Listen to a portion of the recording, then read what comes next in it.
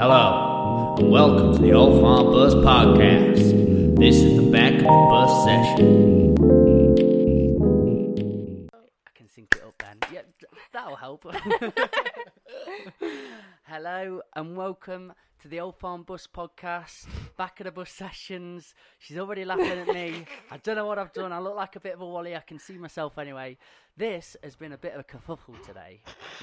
I had it all set up. It was ready to go. I was like, yep, we're in. Bomb, bomb, bomb. Coming with Chloe. I wasn't going to give the name away so early on. But I came in. I was like, right, we're ready. Sit down, sit down. It was boiling hot in this bus, as you can probably tell with the old shades and that. Looking summery and ready. It's 27 degrees today. Here we go, baby. And yeah, it just started clicking and malfunctioning, but I think we're ready. So if in this podcast at any point there are crackles and clicks or anything like that, don't get worried. It'll be all right. Get over yourself, all right? Ladies and gentlemen, this guest, she's a musician. She's an absolutely beautiful soul. She's a beautiful, beautiful person. She's got beautiful blue hair. I just keep saying things with bees at the minute. Chloe Rogers to the bus. Woo! It's me. Are you nearly knocked my water over. Loads of cows and sheep around at the minute, like cheering you in. Yeah. Oh, my audience. Chloe, welcome to the bus. Thank you. It's lovely to be here. It's not your first time on this bus, is it? No, I was the first one to do a busking session. Ever grace the stage? Can you, like, not to fulfill my ego or anything, but, like, what was that like? Because I've never performed on this stage. I've, got up and hosted, but to... Yes, you have. You did it that time that Motormouth was... I lied to everybody. Sorry, you Pete. Absolute. Sorry, Nan, Mum, and possibly Chrissy. I got some videos of you doing it. You're right. I have performed on here, but not done a set. Yeah, not done a set. So it was a bit of spontaneous, wasn't it? It's intimate, isn't it? It's a really small... I've honestly never done anything like it before. Well, I mean, who has? To be fair, I played I played guitar on the train before to a load of people that asked me to. They asked but you to? It wasn't a gig. Yeah. That sounds like a gig to me. I was on my way home from London, and I'd had a few glasses of wine. Yes. And then, I had my guitar, and they asked me to play, and I was like, do you know what? All right, I will. You deserve it. You deserve it. But then, at the end of the train journey, I found out that they were all Tories, so they didn't deserve it, really. Seriously? I'm joking, How did you I'm know joking. Oh, you had me then. I was like, God damn it. No, they actually were Tories, and I was that? A bit upset, because it was around the time of the election, so they got talking about it. But I'm not saying that I hate all Tories. There are some nice ones. Not very many, but there are some. Some can listen to my music. Yeah. So that feeling, I would like to get onto politics later, actually, because I see you put up, I always follow your posts and things, and there's always your music, which I love, but there's a political post or a meme come up, and I'm like, I like that you're into that. I like that that's a side of you. And I think we can delve into that. But playing to an audience of 20 people, would you say? Really intimate, like silent. Every time you stop singing and the cheering's finished. I know, I've not. The only time I've had that before was when I played at a town hall once, and there was a load of grandmas and grandpas in the audience, and they were all sat down and silent. But it was still a lot cooler here. And then when I played that Gorillaz cover and people were bobbing their heads, it was actually wobbling the bus. It was a beautiful moment though, because you had everybody in on it. I know there were friends as well. We know quite a lot of people on that bus, but it really was more than that. It was a moment that it was like souls were just, everyone silent, and there was something being created. And I know I maybe like fantasized that a little bit, but... No, I don't think you have at all. It was lovely. It's great. And Joey Collins came and did a busking session and a podcast, and he spoke about it helped change his set a little bit. So in between, he used to like sort of quickly shout on a song, say, right, I'm going to perform this now, do it. But in that busking session, you got to actually talk through why he did the lyrics the way he did, why he did the song that way, and he said he's intertwined that in his sessions now. He tries to like talk about the song and preamble a little bit more. Oh, that's good. I still didn't really do that. I think I was just nervous, like I was the first one to do it. I hadn't seen anyone else do it, I guess. So you play some big shows, really. Like, you've been to some... Like, I've seen that one where you were at a cathedral in London. Oh, yeah, in Looked that church incredible. building. That was cool. That was with my band as well. How many would you say were there? Still not loads of people. Maybe like 50. That's enough, isn't it? Do you still get nerves? Like, I was really nervous that time because my mum had came, and it was the first time she'd been to one in a while, and it was the first time my family was seeing me play with a band. So I was really nervous on that day. I've performed once to my parents. Like, actually, my dad's never seen me perform yet. He's not been to a gig or anything. But my mum came with my auntie to see me perform at the Alley Cafe in Nottingham. This is about 6 years ago, when I was pretty much starting up, and she got pissed as a fart. And I gone up to talk to her after, and I was like, what was that like? She's like, yeah, it's all just great, innit? And I was just like, oh, you didn't really watch me, did you? I know. But again, like, I don't go and watch her do horse riding or anything like that, so I've actually, just that come to mind. I've been to see her horse ride, and I told her she was great. Well, Mum. Fuck her. I'm joking. So during this time, like, musicians, all of you, I was going to equate myself in that bracket because I don't perform so much anymore and go out and look for it in gigs, but it's been a strange time for everybody. And, you know, you must have had so many festivals, gigs, things lined up. Yeah. Are you heartbroken? And I am. I was really looking forward to festival season this year, which is a shame.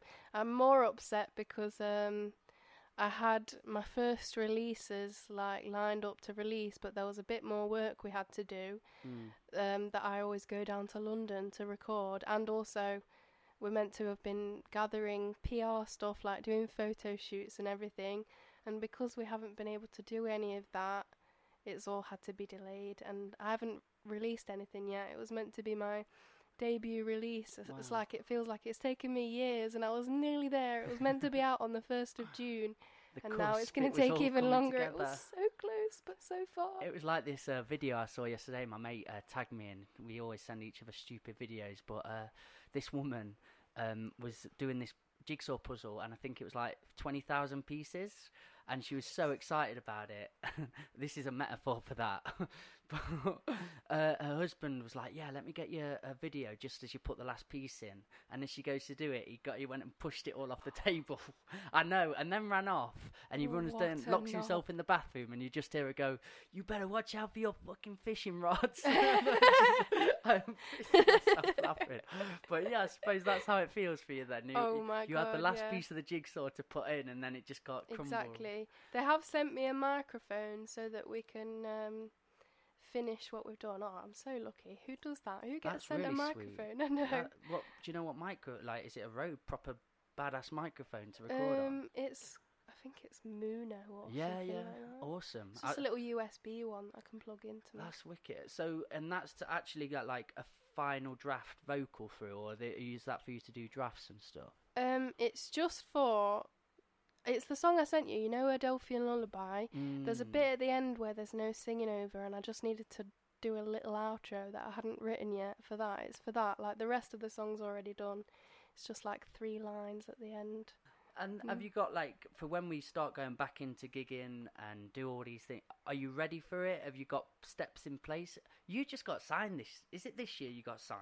I signed a publishing deal this year. I already had a record deal from last year or the year before, I don't know, but yeah.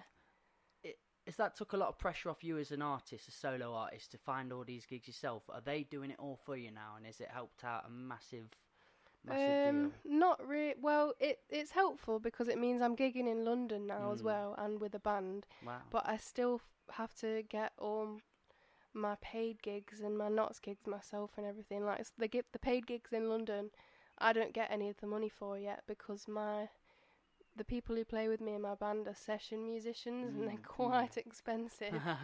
So we haven't yet done a gig that's covered the cost of the musicians yet. So at the minute, it's still costing my label money every time I do a gig down there. But have they all been like really worthwhile gigs? So even though you're not getting financial status back, are you getting quite a lot of people go, oh, there's that Chloe Rogers playing? Yeah, most of them have been. A few of them have just been little pub gigs. But we need to do gigs like that to practice together as well, because we haven't been doing it together for that long. How is it all coming together, the band? It's good. I'm really excited for when we gig again as well, because I was speaking to my producer, and he said that we can use backing tracks now for the parts of the songs, because all it is me on the guitar, a double bassist and my drummer, and there's a load of other parts in the songs as well that can't be played by any of us, and it always feels like something's missing when we play live. So I asked him if we could do that, and I thought he was going to say no because it's not authentic or whatever to use a backing track, but he was like, that is a great idea, you will do that all the time from now on. I've got to tell you this little story. I don't know if I should name the town. Should I name the town? It's where a bit of carnage happened. Go on. Oh dear, it's Belper. It was a really funny part of me starting out. Like, I've done the poetry thing, and then I was like, you know what, I want to put on gigs because I like that feeling. You bring people together, you just have a lovely time, all your mates. So I got Lewis down to do a song. Yeah. I'd bought loads of people to this pub in, I'm not going to name the pub though, and it was in Belper, and I brought poets down. I think there was about at least 100 and something people all come to this pub in this little, like, big room that they give out for us. But this guy who ran the nights properly had in his head so many ideas of what a musician is. Yeah. So you can't have outspoken poets that speak like to left wing or right wing anyway. Just don't speak out about anything. You can't. And which is the point of poetry. Wait, who was this guy? I'm not saying. But he was a guy who put on all these nights in Belper. Okay. So these were the rules for his nights. And they asked me to come down and put on this night because I just sort of built a name up for myself in essence, like small name. But like they were like, oh, you seem to bring people into places, because I was doing a couple of nights and they were just going really well. So they asked me to do their establishment but bring my crowd in, which I was really happy with. I was like, yeah, of course, that sounds brilliant. Obviously, I'm going to pick the musicians. So we got Lewis on, a few outspoken poets that I knew was going to rock the night and do all this, because I sort of knew his rules, but I was like, I'm not about that. Yeah. And again, he was like, no backing tracks, you can't have this. There was just a massive rule and set list, but I only got that when we arrived, and I was like, oh my God. Every single person I brought is going to break all of these rules. And it was so funny because we'd done about 3 acts in, and I'm just looking at him, and his face is like, this isn't what I want. But he was happy because all the people were paying for drinks and making his establishment good. Yeah. So it went about 6 acts in, and then there was this guy come on. I think it was Jamie Frasavulu, who's this like really shouty left-wing poet, hard nut. Yeah. And he just came in and was like, fuck your Brexit, fuck your duh. And this guy, I looked over, and he didn't want all the backing tracks and all that, and there'd already been all them. And he just shut down the night. He turned off the power to everything and was like, everybody get out. All like hundreds of people. My mum was there for that one. He's really going to sabotage all the money that he's making. He kicked us all out. So you've got all these musicians that we were like, why can't we use a backing track and all that? And we just marched down to my local and stormed their open mic. And it was one of my favourite nights I've ever had, because I felt like we're just rioting. I felt like a punk band. I was like, oh, that's amazing. Bored all these guys, and it was like, I didn't know these places existed, but when they're like, oh, you're not a musician if you use backing tracks or you use this or you do, I'm like, well, isn't it just nice to create a vibe, just create an energy for people to dance in, listen to, all that? And that's when we had the busking sessions. What I enjoyed, I wanted to create a space where you can do what you want. Yeah. Let's just have people together creating energy. You've definitely created something magical. I've been to a few of them since the first one that I played at, and every single one it's just been like...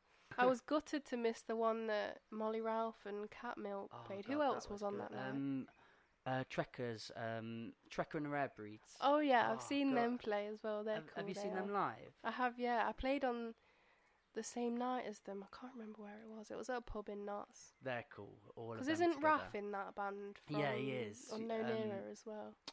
No, he's not playing the drums in that. He's a bass player. Yeah. Yeah, wicked guy. When did you get into me? Has it literally been something that you've done always? Yeah, I literally cannot remember a point where I was like, do you know what? I might give singing a go. It's just like always been there. I've got videos on my old laptop somewhere of me.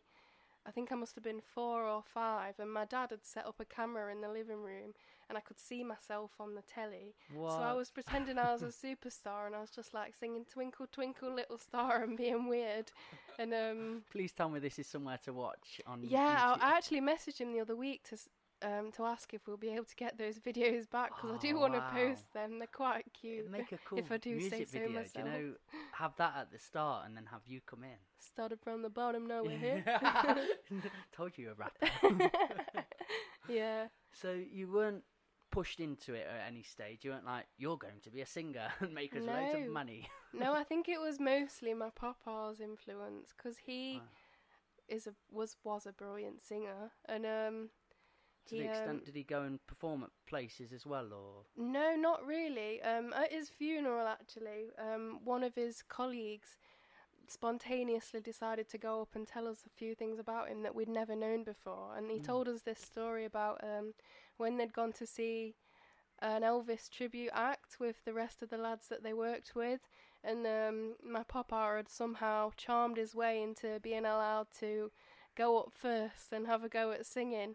Wow. And then after he was done, everyone was just cheering for him to stay on and booing the other guy, booing the Elvis guys. Poor old other guy. I know. But I didn't know that, so it was nice to hear that. That's so sweet. And yeah. I love the way you talk about your papa, because you've got such a nice relationship there, and it's love that you shared your passion together through such a long time. Like, can you talk about that experience you had with him and how much influence that's had in your music? Yeah, it's just like, well, he sort of was the one that made me want to write songs, because whenever we watched a film or read a book together, because he always used to be reading me stories when I was little as well, we'd always make up little songs about the story we were watching. We had one about The Lion, the Witch and the Wardrobe that was like, we don't like Edmund, we don't like Edmund, we don't like Edmund, because he's a little traitor. Yeah, and he wrote me a little lullaby as well, yeah. Every night, we used to go and stay at my nonna and papa's house every other weekend maybe, and every night before bed, my nonna would come up and she'd tuck me in, tuck the duvet under me and stroke my face for a minute, and then she'd go and get papa and send him up, and he'd tell me a story and then sing me a lullaby that he'd made up for me, and then he'd always leave the room and then go to the other side of the wall that was like on the stairs and knock to me, and I'd knock back, and then that was good night. I love these little rituals. Yeah. Me and my grandma were really close. She liked to make me draw a lot of the time, and we'd always play this game where you draw a squig. Have you played this game? You draw like a squiggle, and then I've got to turn that into a picture. No, I've never played that. I promise you, get home, play it with your sister, play it with your mum, draw a random squiggle, and then you get a different colour pen, and I've got to turn that into something that looks like it. But I found a cheat for that game, because she's got fluffy hair, like it's like wild. So I just like scribble everywhere, then draw a little eye and nose and be like, it's Beth. And it's always her. It's you. Yeah, that's funny. Bit naughty. Yeah. We always used to draw a picture on each other's back and try and guess what it was. That's a good game too. Yeah. I don't feel like I know enough about you in other avenues of your life. And what else? So do you have like a lot of other interests and things that you are into? Cause not many. I like sewing. I make clothes sometimes. I haven't done that in ages though. I've got a sewing machine on my side, but it's been neglected for a while, I must say. What else do I like? I've seen you like moons. Oh, I do like the moon, Tell yes. me about the moons. I want to know more about the moons. Do you know what? I put an S on that, so yeah. I only knew there was one. Really? More or less, yeah. I mean, there's only one for our planet. Of course, yeah. I mean, I am being a bit daft there. Like, there's probably infinite moons. But yeah, are you quite into astrology then? I've not had an astrologist on here yet. Not hugely. I don't really know much about anything. It kind of relates to my papa again. The reason why I love the moon so much. When I was younger, whenever we drive from wherever to wherever, A to B, I always used to ask how come we could see it from the first place and the last place. I thought, surely we must be driving away from it. And he used to say it was following us home to make sure we got home safe.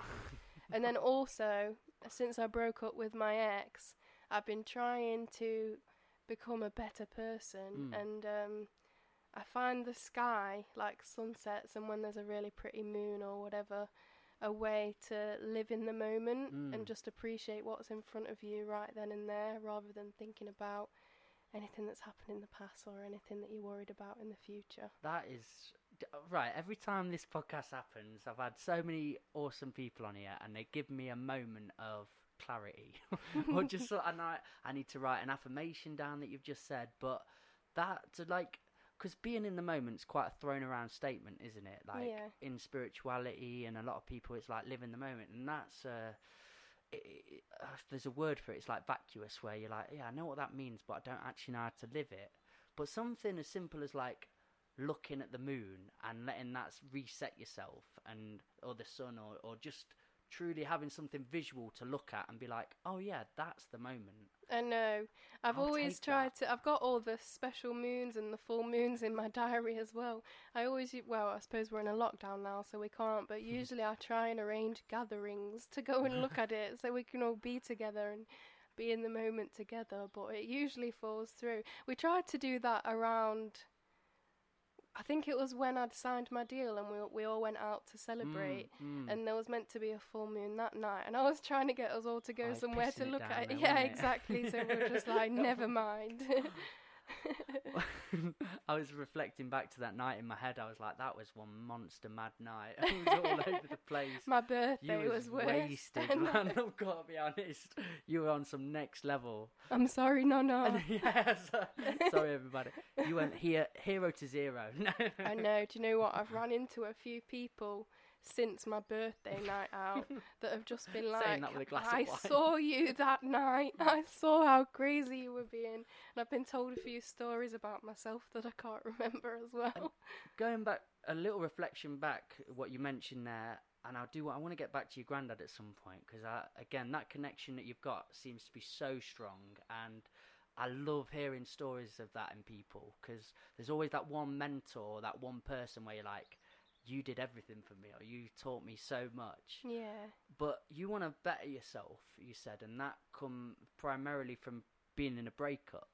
Me and Joey Collins, who was on the other day, we're so similar. You wouldn't believe it. Like everything we talk about, we're like, mate, we were split at birth, or something weird's gone on. I know. Do you know what? I went on a night out with him just before the lockdown, and he was saying the same thing to me about you.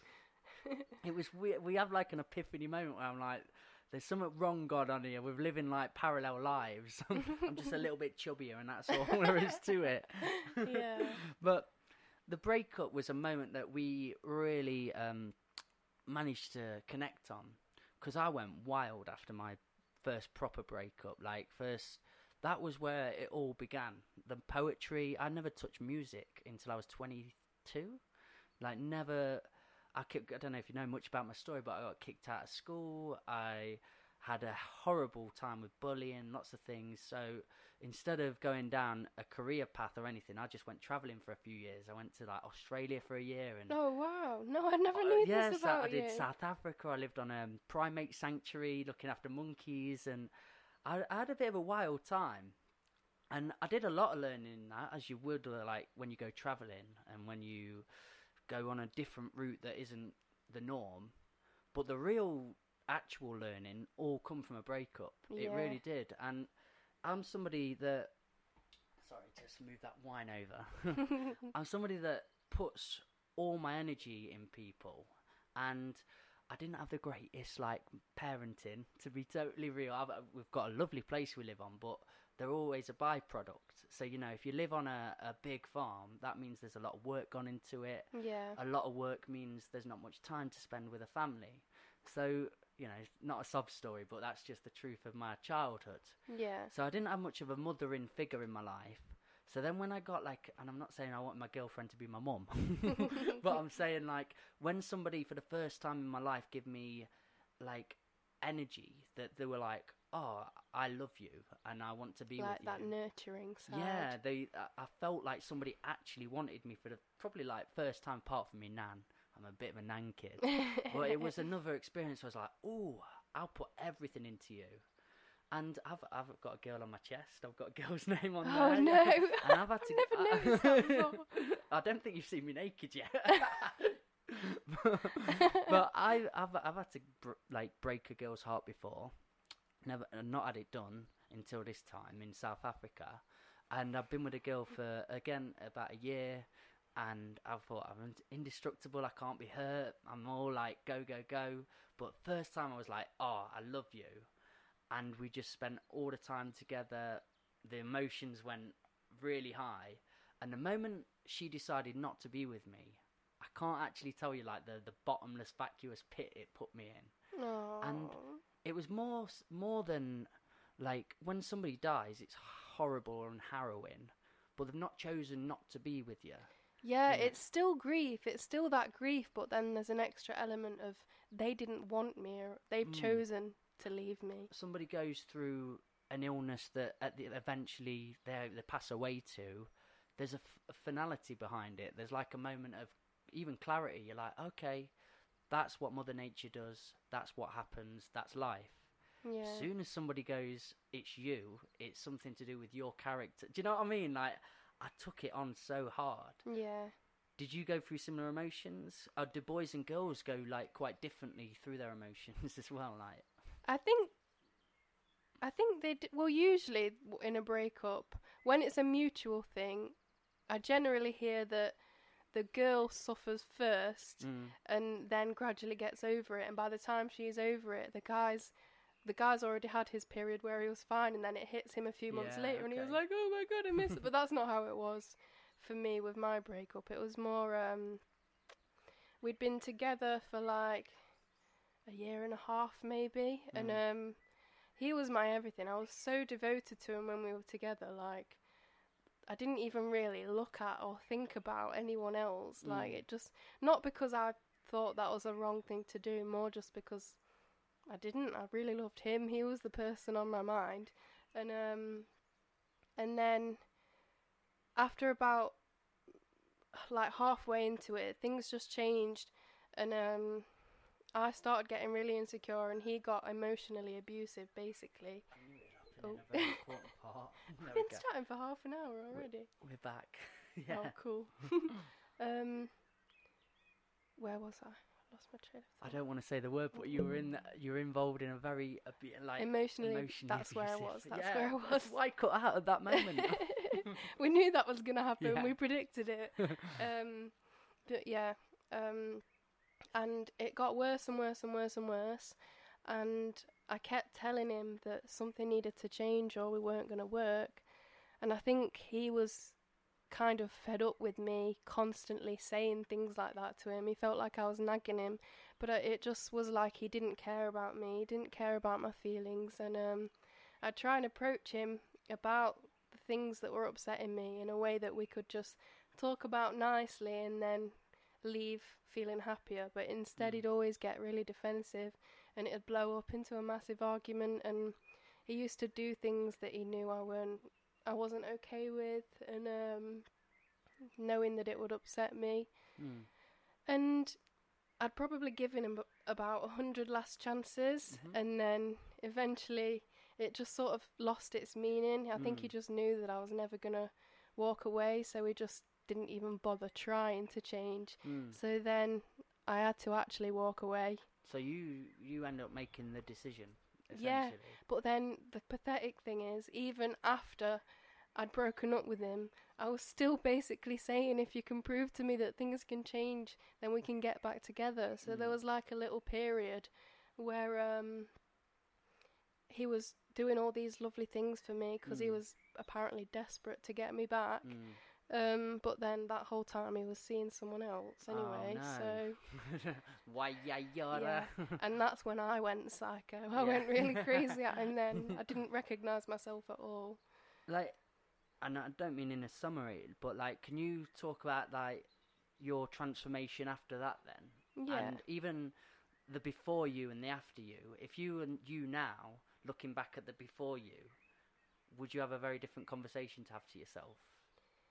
Yeah, well, to be fair, I don't think the me that was in the relationship with him would have listened, because like a lot of my friends had been telling me that I needed to leave him, really. I needed to walk away, but I wasn't going to do it until I was ready. There was no, because I just really wanted it to work. I loved him so much. I just was forever hopeful that it was going to go back to how it was in the beginning. And wait, what was the question? So after the transformation period as well, like sort of things that you'd learned. Oh yeah, from it. the things I would say to myself. Well, I've been trying to learn to build boundaries, because I've always been a massive pushover and a people pleaser, and it's gotten me into some really dodgy situations that I shouldn't have been in. It's led to people walking all over me and treating me like shit and thinking that's okay. And it's also led to me ending up hurting other people's feelings, because I've gone along with things that I didn't want to go along with, just because I really want whoever it is to be my best mate, basically. That is one of the hardest. I haven't mastered that yet, I can be honest, and say, like, just wanting to please people and then just nod and be like, yeah, that's a great idea. Of course I'll do that free film for you where I've got to come and give all my time and do all that. And I'm like, yeah, I'm there. And then at the end of the day, you've got no pocket and then you've got no money. Or that's a very small analogy to what you're saying. But there's so many times where I just put myself in the dodgy situation and gone, oh, Mikey, you're better than that. I know, yeah. Stand up for your son. I've definitely I think I've gotten a lot better. Like, there was a guy that I was seeing at one point a while ago, a few months ago, that I ended up ending things with because of one little thing. I think I've gone so far trying to push myself to not just accept things and ignore the red flags and everything, that now just the littlest thing will completely turn me off. You've got kind of a spiritual side to you, from my feeling, of when we've conversated and had kind of like intimate chats together.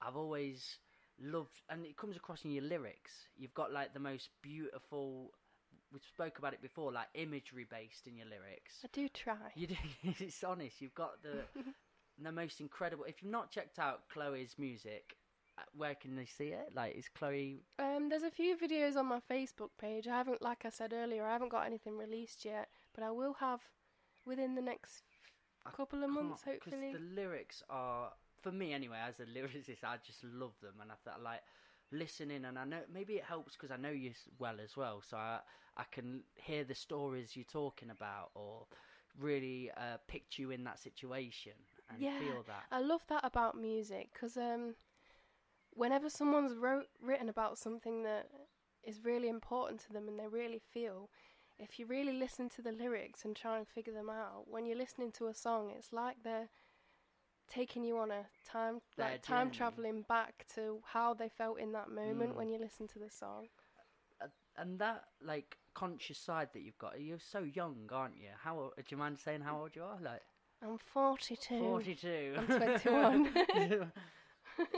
It's the conscious side you've got that shocked me when we had a chat. I thought I'd come over to you and be a little bit like, hey up, and we'd have like a very base chat, and from that off we had like a really deep chat. Is this the really deep chat from the night of the old farm bus that I can't remember? It was really fun. It was either the old farm bus, but even meeting you on the film shoot I did with Concrete Rose. We clicked straight away. We clicked, but then we like started talking about some deep stuff that I wasn't ready for. I was like, oh yeah, I feel that way too. Like, good point. And we just had a good chat, and I wondered if that was something that's always been present in your life. So you like been a bit of a deep thinker at school, or people were like, why you think so much? Yeah, or definitely. If you're somebody that's always got a smile on their face, or just like your friend said to you today, I just need some sunshine in my life. Is that a lot of expectation on you then? No, it's not, to be honest. Like, I think I've got a really great group of friends that don't expect you to pretend to be anything you're not. I deliberately spend time with those kinds of people. So I don't really feel like there's any pressure on me at all. You literally have the best friendship circle of all time. I literally do, don't You're I? everywhere Including together. you and Chrissy. You know what you're saying. But how have you all just met through music, or? Actually, funnily enough, I met them through the ex-boyfriend that we were just talking about. But that was music in its essence, wasn't it? Is it? Yeah, part of the band? actually, do you know what? The reason that I met everyone was because I saw Loop Cycle. Shout out to Loop Cycle, he's amazing. I saw him play at Jam Cafe, and I really wanted my dad to hear him. So I asked him when his next gig was, and it was at the Maze, at an Imara gig. Shout out to Imara as well. You're making me all nostalgic here, talking about the Maze. I know, and then I basically met the Maze crowd. So, would you say you're a Nottingham head? If people asked where you're from and where your music scene is, would you say it's Nottingham? Yeah, definitely. I mean, I've only just started playing in other places, so. That's where your heart lies. Yeah. I've done a few music scenes and literally just going and watching music. In fact, it wasn't performing. But Nottingham has it right. In my eyes, I've been everywhere, and how inclusive it is. I don't know if you felt that as soon as you went into Nottingham, especially with the Maze. But everybody was just like, should we collaborate? Should we have a vibe? Like, let's have a party. Let's meet each other. I've had the best nights of my life in Nottingham, and it came quite later on. I went to other places first to check out what's going on, and as soon as I hit Nottingham, it was like, yeah, I'm home. This is where I want to be. I know, I love it here, because, like, there's just different things going on everywhere, but you're welcome pretty much everywhere. It's basically, well, I don't know if it's just the people that I've ran into, or if I've just been really lucky, but... It's the vibe in Nottingham. It's just really accepting, isn't it? And then when I go to London, I feel really kind of uncomfortable everywhere I go. I feel like everyone's just looking down their nose at me a little bit, and I can't really connect with anyone. Good conversation you brought up there, to be honest, because with Alex, who's in Ferocious Dog, and your old band, sorry, lovely. He's been on, and Joe Collins has been on, and we were just on about different scenes a little bit, and London has only got a bad rep in like my stories because I've had bad gigs there. Yeah. I've had like times where I felt that, where they're looking down your nose a little bit, they're just like looking at the clock like, is he coming off yet? And nobody's really listening until it's their go. Yeah. Is that your experience in there? Mostly, yeah. Not even just at gigs, like anytime I go down to the pub or anything, it's just, I feel like everyone's in their own bubbles and they don't want. It's just go, isn't it? It's just full on go. I think it just feels a bit too posh for me as well. Even the bits that aren't very posh, like Camden, where I go, I just, like, my label really want me to move to London so that I can work more and stuff, but I just don't think I could live there. Do you think that's what it takes to be an artist then, really? Like, if you're gonna be to the level I'm presuming you want to get to, which is, like, global, do you have to tackle the big cities? Do you have to go and do all that? Or do you think you could actually have a successful career in doing the nicer, smaller, like, closer areas? I think it's possible to get there in the smaller scenes like Nottingham, but I also do think it's a bit of an illusion. Like, when someone's, like, there's people in Nottingham that everyone's heard of, like Motormouth and like Harley Blue and everyone, like, and they're amazing. But then you go to another city and there might not be anyone there that have heard of them. So, like, I don't know. I do think going to bigger cities will probably help a lot, but I do think it's possible. Like, depending on the kind of PR you're doing and everything, how much effort you're putting in. It's just because I'm so far removed from that. I've never been in the music scene in that way. I'm a poet and I've got a different angle. I'm happy to not perform now, actually. I've got a new lyric in a song that said, can I perform it? No, I used to perform every night, every day, but after I purged what I needed to say, I recluse back home where I wanted to be. I'm fighting from the back. I don't need to be seen to be heard. Oh, that's beautiful. I'm gonna cry. You babe. But for me, that was one of them lyrics I wrote where I was like, oh, that's what I wanted to say, because I'm really happy now. Like, I've got my family might be starting up, or these new elements in my life, and I've decided, me as an artist, I want a different scope than I wanted before. I'm not after like performing all over the world, but I've got so many great friends like Unknown Era, like Concrete Rose, yourself, Motormat, all these people that are looking for that and do want to keep performing and going out and broadening their career and broadening their horizon. And I don't know what that takes, because I've never been on that quest. So it's just such an interesting path. Yeah. And what is the music scene like? What is your angle? Where do you want to be in 10 years' time, really? Well, I'd be happy as long as I can comfortably get by.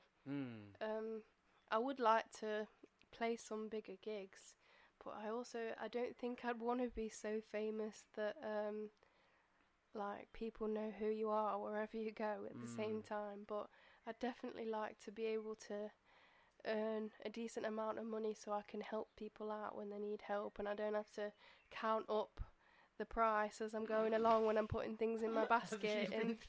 I was talking about that the other day to Lewis. We were just on the phone chatting, and we're just like, can you remember when we went to like Lidl and we're like substituting things out the basket so we can afford it? We're like, well, if I don't have a pepperami, I can get a milkshake. Yeah, literally. Like, oh, so this is the life of all musicians. It's not just us. If you can chuck things in your trolley without having to add up how much money you're spending, you're lucky. You're doing well. I tell you what, that you see, you don't look at Russell Brand, you don't look at all these people that I've needed to find my spirituality from, but you have got it ingrained in you, because that's a lot of wisdom. I'm 27, and I don't think I've a full article ever. I think I've got learning to do all the time. But I didn't have that sort of mind at 21. I was like just running around trying to have sex with everything, eat everything I could, just consume and just be daft as anything. So I love that perspective. I really do. Like, to get by with enough doing your passion. Like, that seems like such an easy thing to get a grasp of. But there's so many people that just want more and looking for the next best thing or the next big thing. Yeah, that's true. I feel like I'm so lucky that all I do at the minute is music. Obviously not right now because we're in a lockdown and no one can do anything. But generally, all I do really is go to London, work on the music that I love, come home and spend all my time seeing my friends. Honour. That is such an honour. I'm so happy for you that you do have that, because, you know, thank you. You have people that are jealous. You have people in life that don't want that for people. We should all be wanting everybody to be a winner. Do you know, like America have got Let's Make America Great Again. They want winners and losers. They want there to be a higher class all the time. Let's just have everybody winning. Let's vouch for the winners, and surely that would be so good. The best possible outcome for us is for everybody to be doing their passions, pursuing their love, and getting enough to survive in that.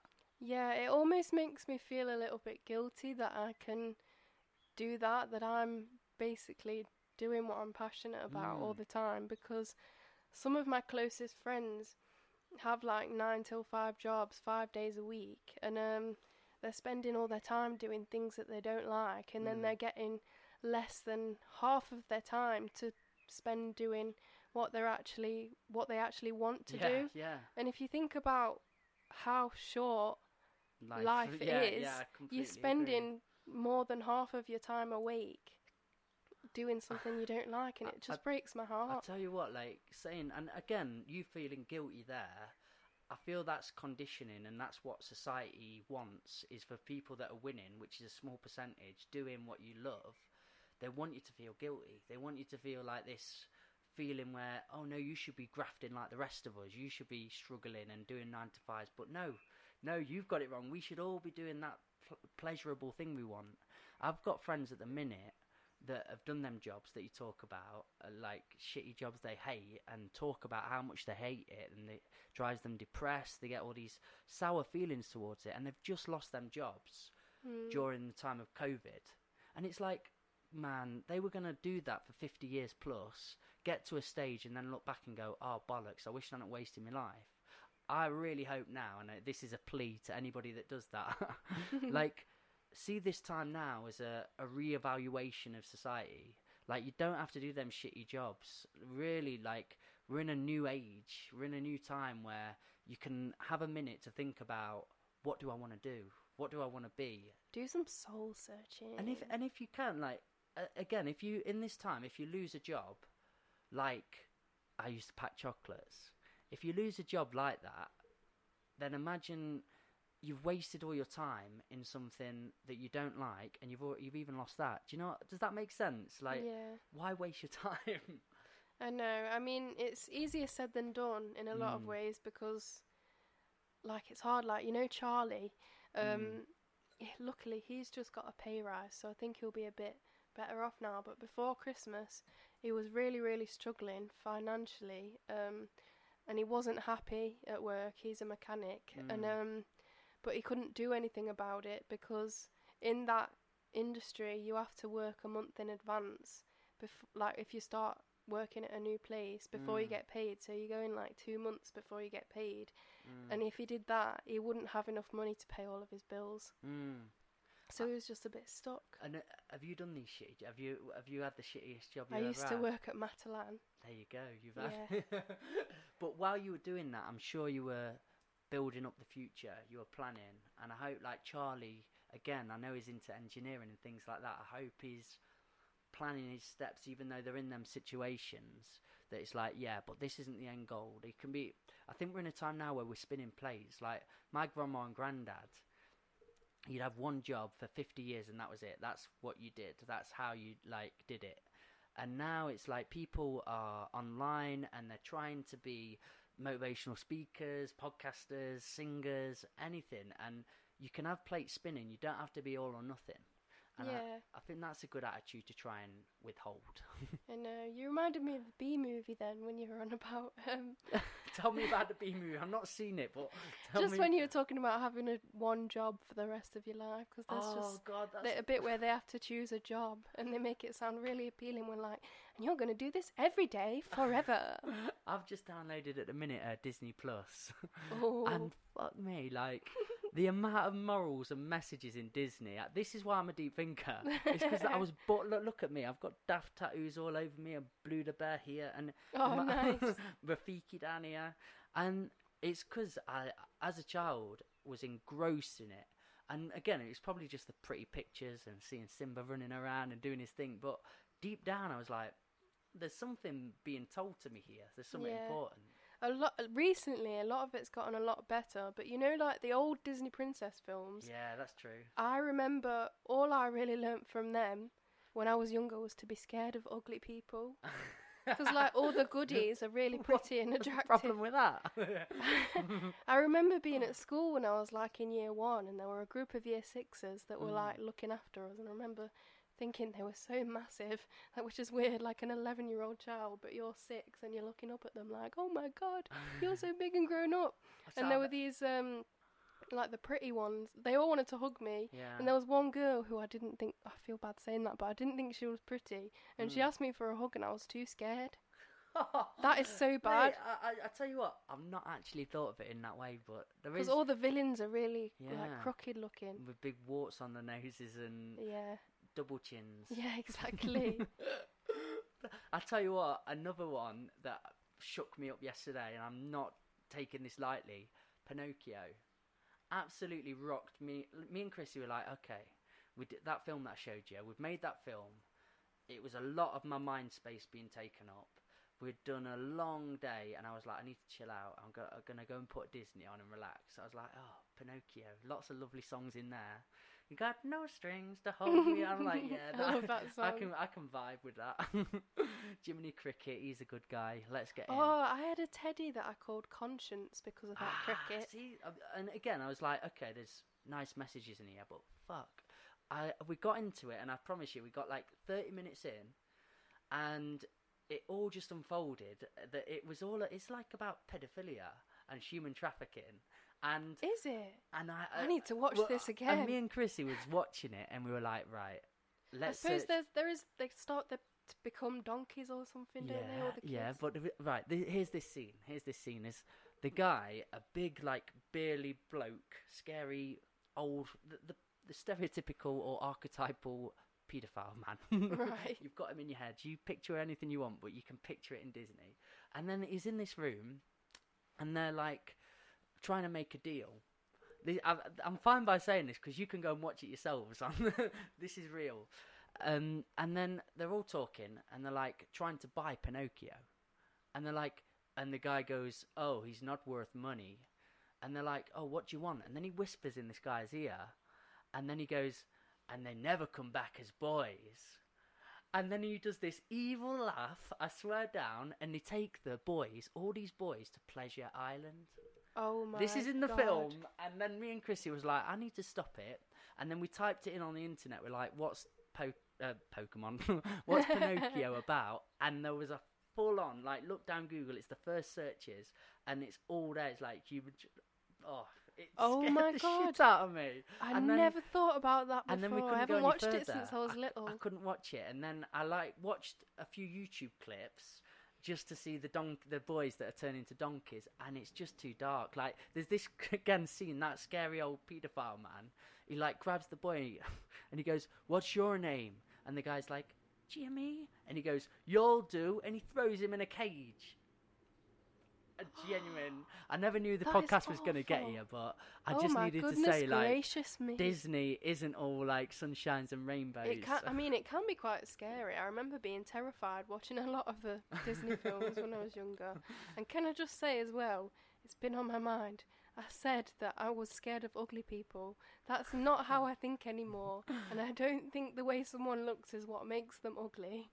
That's how I think now. Again, like, I was listening to this on a podcast yesterday that really, like, they just get people on and they talk social norms and things like that, and it's a cool podcast. But they were talking about Adele recently. It's like gone slim. Have you seen that? Yeah, I shared something the other day that was about how people are celebrating the fact that she's lost weight more than the fact that she's won 15 Grammys and everything. But again, it's a thing I'm conflicted in. So it's a conversation I want to have with more friends and family and people, because I just learn from conversating. I don't really learn from just switching into people and being like, "That's what I think." I want to conversate to people, but it's an interesting thing, like society's norms and what we see as beautiful and what we see as lots of conditioning things as children growing up. Because there is a thing that people, I know everyone's got their own different vision of beauty. Yeah.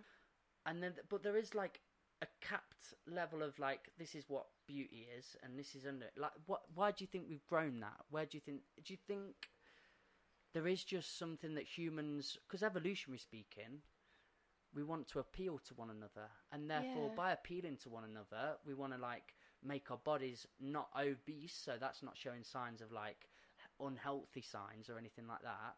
We want to have no like blemishes on the skin, that shows unhealthy. Do you know what I mean? Like, I'm interested where this has come from, and I don't think seeing people as beautiful and not so beautiful and having levels like that, it's not unhealthy, because we're human. Like, your most basic instinct to be attracted to people, and then the people that you're not so attracted to as well. But I guess like, if you take it down to a really basic level, it just comes from who would be a good parent. Basically, what I'm saying, like, I hate nasty people. I don't like people that bully, like, because I had so much bullying in my life. But I don't mind people being real. And that's like a very fine balance that we're getting into nowadays, where I think it's okay and acceptable to say somebody's not attractive. But because of the PC culture that we've brought in, and like lots of people say, "Oh, you can't say this, you can't say that," and like young culture, like a lot of people police too much. And sorry.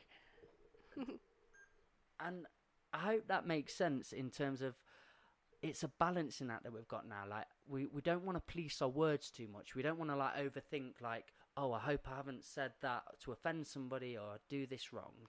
Yeah, I think the only thing with that is, like, beauty is in the eye of the beholder. There isn't like one man's trash is another man's treasure, that kind of thing. Like, if someone you find not very analogy. attractive, like, I might think is really beautiful. So to say that as like as though it's a fact that someone isn't attractive. I think that is probably... And also, if you were that person that someone's trying to say is a fact that you're not attractive, that would hurt their feelings, and it's not really That's something I'm going to delve on that, just that front of Adele and obesity to not. Like, she seems to be vilified now for doing something amazing, that she's lost lots of weight, and everyone's like, oh, she was better before, or she was a spokeswoman for fat people, a lot of people were saying. It's like, well, she's just turned herself healthy. She shouldn't be vilified for that either.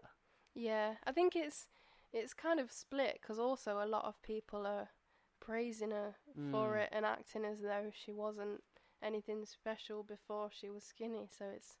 There has been a lot of Adele conversation. Everyone just always has too much to say. God, why are we like just this? Leave her to it. I do. This is why I love podcasts as well, though, because I'm learning on the spot. That's the best thing. I'm like, I feel this way, and then you say something, I'm like, yeah, that's a good point. Yeah. So, Chloe, we have been doing an hour, which is just phenomenal. That has gone so quickly. I didn't expect that. And I do want you on so many more of these, because when it's all back to normal, I want to catch up with your progress and where you're at and what you're doing. Yeah. Do you have a bit of a step-by-step plan at the minute of what next and how you're going to cope with it all? Well, we're just trying to gather everything we have to try and still be able to release my music whilst we might still be in the lockdown. We might end up having to do some socially distant video shoots or something like that. I don't know. But I don't really have the plan. It's my label and the PR company that are sort of... I don't know what I'd do without them, honestly. Like, I see Molly Ralph, and she's been signed by a management company now, I think. But before that, she was just arranging everything herself, and I wouldn't know where to start. Honestly, I'm the worst. When I think about trying to organise things, my brain just goes, no, don't do it, don't do it to me. I can't believe you've not got anything out yet. Like, I know, genuinely. it's taken me so long. What, like, just before we, like, wrap it up, why do you think that is? Because, sorry, I'm catching my breath here. Like, I'm somebody, when I started creating, I was like, bosh, as you know, like, I'm like, bosh, I just love it, I just get it out there, move on, do, but... Are you a perfectionist, or do you just... I think it's partly because I haven't been organised enough, especially before I was signed. And now I think it's, because we've been trying to make sure everything's perfect. But it shouldn't be too much longer, but you've heard the track. But even before signing, so when you were just your own entity, was the stuff out there and then you've got rid of it and now you've got your PR company, or have you just never put stuff out, ever? I mean, I've recorded my songs and, like, posted them online, but I've never put it out, officially released anything as of yet. Amazing. It's atrocious, really. Do you have do you know the album name, or is it an EP you're bringing out? Oh. Well, first we're doing 4 singles. Probably like 5 weeks apart or something. It's and my favourite song, one of them. Which one's your favourite? The loopy, questy journey one. Oh, no. We haven't recorded that one properly yet. Because I haven't finished writing it, have I? When is a song ever done? I know. I do love that song. Right, well, Chloe, I know you've got places to be, like your house, jamming, watching... My front room. Yeah, watching Friends. Is it Friends that you're into? New Girl. I do like Friends. Beautiful. Vampire Diaries. I think we've got a lot. We've touched base on many a thing, but I think we've got a lot that we could delve into deep. I want to dive into your lyrics at some point. Maybe we'll just chat about this after, because that's, unless you want to talk about it now. I don't mind. Do you know? I don't want to. I always feel doing this like I'm taking people's time up. No, I've literally got nowhere to be. I can talk for as long as you want. Let's have a little bit in it then, like lyrics, because I do love your lyrics. It's probably, you're one of my favourite artists for lyrics. You made me cry in that corner. Oh, like, did I? You did your session. Like, that, sometimes, like, you say, oh, I struggle to talk, or I struggle... I think we've had this chat when you were drunk, maybe, so maybe you do, you're fine with it. But, we've had the chat before, and you're like, yeah, sometimes I find it hard to come outside of myself. But when you're doing your music, you're just the full version of you, to me, like... and the real conscious stuff comes out, so that's where I see it. Yeah. How the hell do you write the way you write? I guess. Well, I did English literature at A level, and part of that was poetry. So we had to analyse all these anthologies. Do you have any favourite poets? You. You're my favourite poet. That is all I've ever wanted in life. And have you got any old schoolers as well? Have you gonna? To be honest, I'm rubbish with names. I can't remember any of their names. And do you know what the worst thing is? Like, being a poet, people are like, oh, what? You go to a poetry night and they talk about all these old school poets, and you're like, the hardest I'm letting you down here. The hardest one that we ever had to analyse was Chaucer. I don't know if you've read any of his. I know Chaucer. It's like reading another language. Honestly, it doesn't feel like English at all. It felt like we were being taught another language. Did you enjoy it at school, poetry? Yeah, I really liked it. I always used to love finding like the hidden meanings in things, and that's what I've tried to put in my lyrics as well. Like, if anyone ever bothered to try and dissect what I've written, I've tried to put things in there that aren't like obvious, too in your face. Yeah, that's really interesting, because for me, I was the very opposite at school. I hated poetry with a passion. Like, give me a poem and I've done this, I've thrown it at teachers. I've been like, no, I'm not doing that. And when they do that deeper meaning, I always like put my hand up, like, what if they don't mean that? Like, I would just be a bit like, I was just annoying. I was not a nice student at all. But now, the one thing I go into schools and try and promote or teach is, like, you know, if you can get on that side of understanding the artist, seeing where they've come from. Because me and Martin Illingworth, who I did a podcast with, we went to the Lakes to do a gig, and we do teaching together. And that's where, who's that really good poet from back in the day? He did the poem about clouds. I walked upon a cloud, looked upon a cloud. Oh, it'll come to me, and it's a really obvious poet name. It's like one of the main guys. Yeah.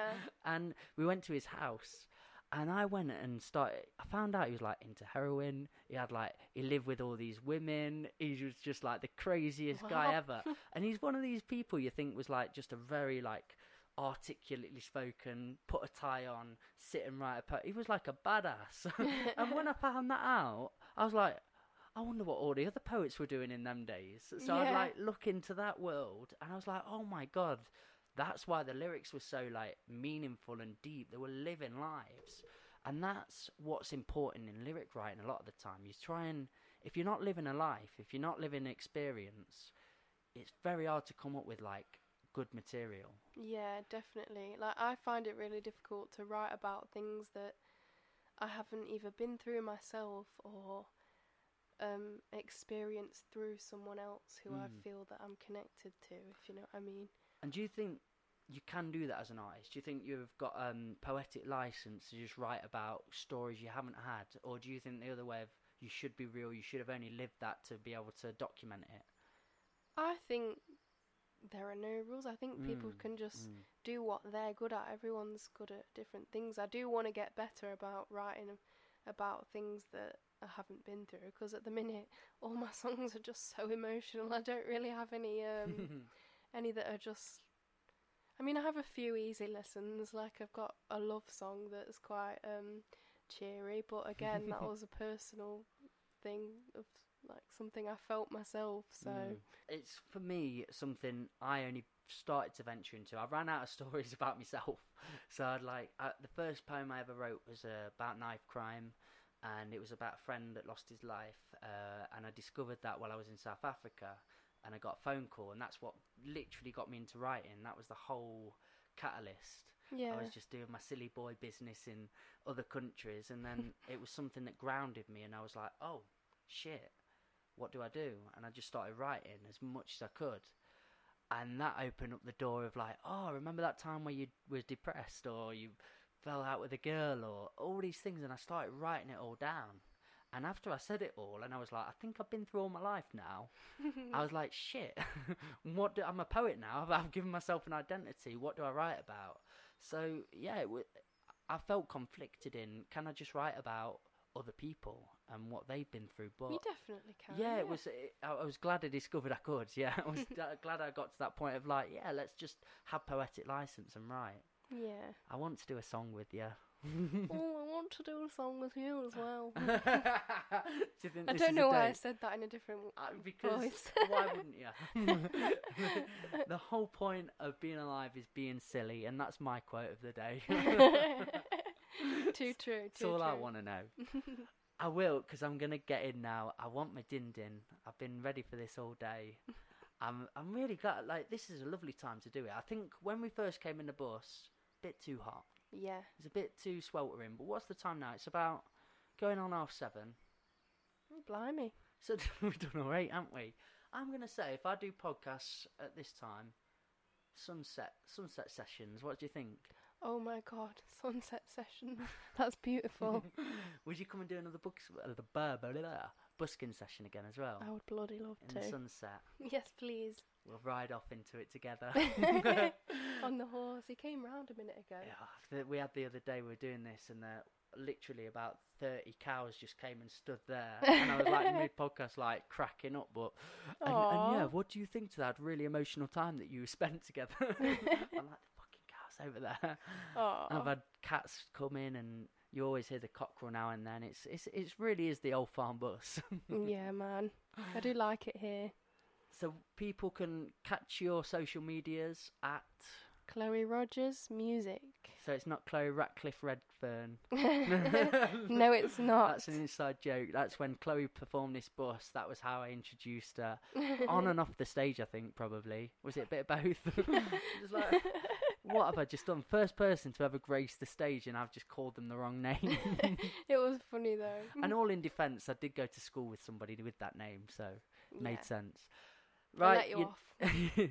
You know where to find her. Thank you for being a part of this podcast. It's all new to me too. If you want to be involved, please get in touch. The Old Farm Bus, any platform. Big love to you all. It's getting sunny. The corona's it's fucking off. Happy days. Big love to you. See you soon. Until next time. Until next time, Chloe. Thank you for being here.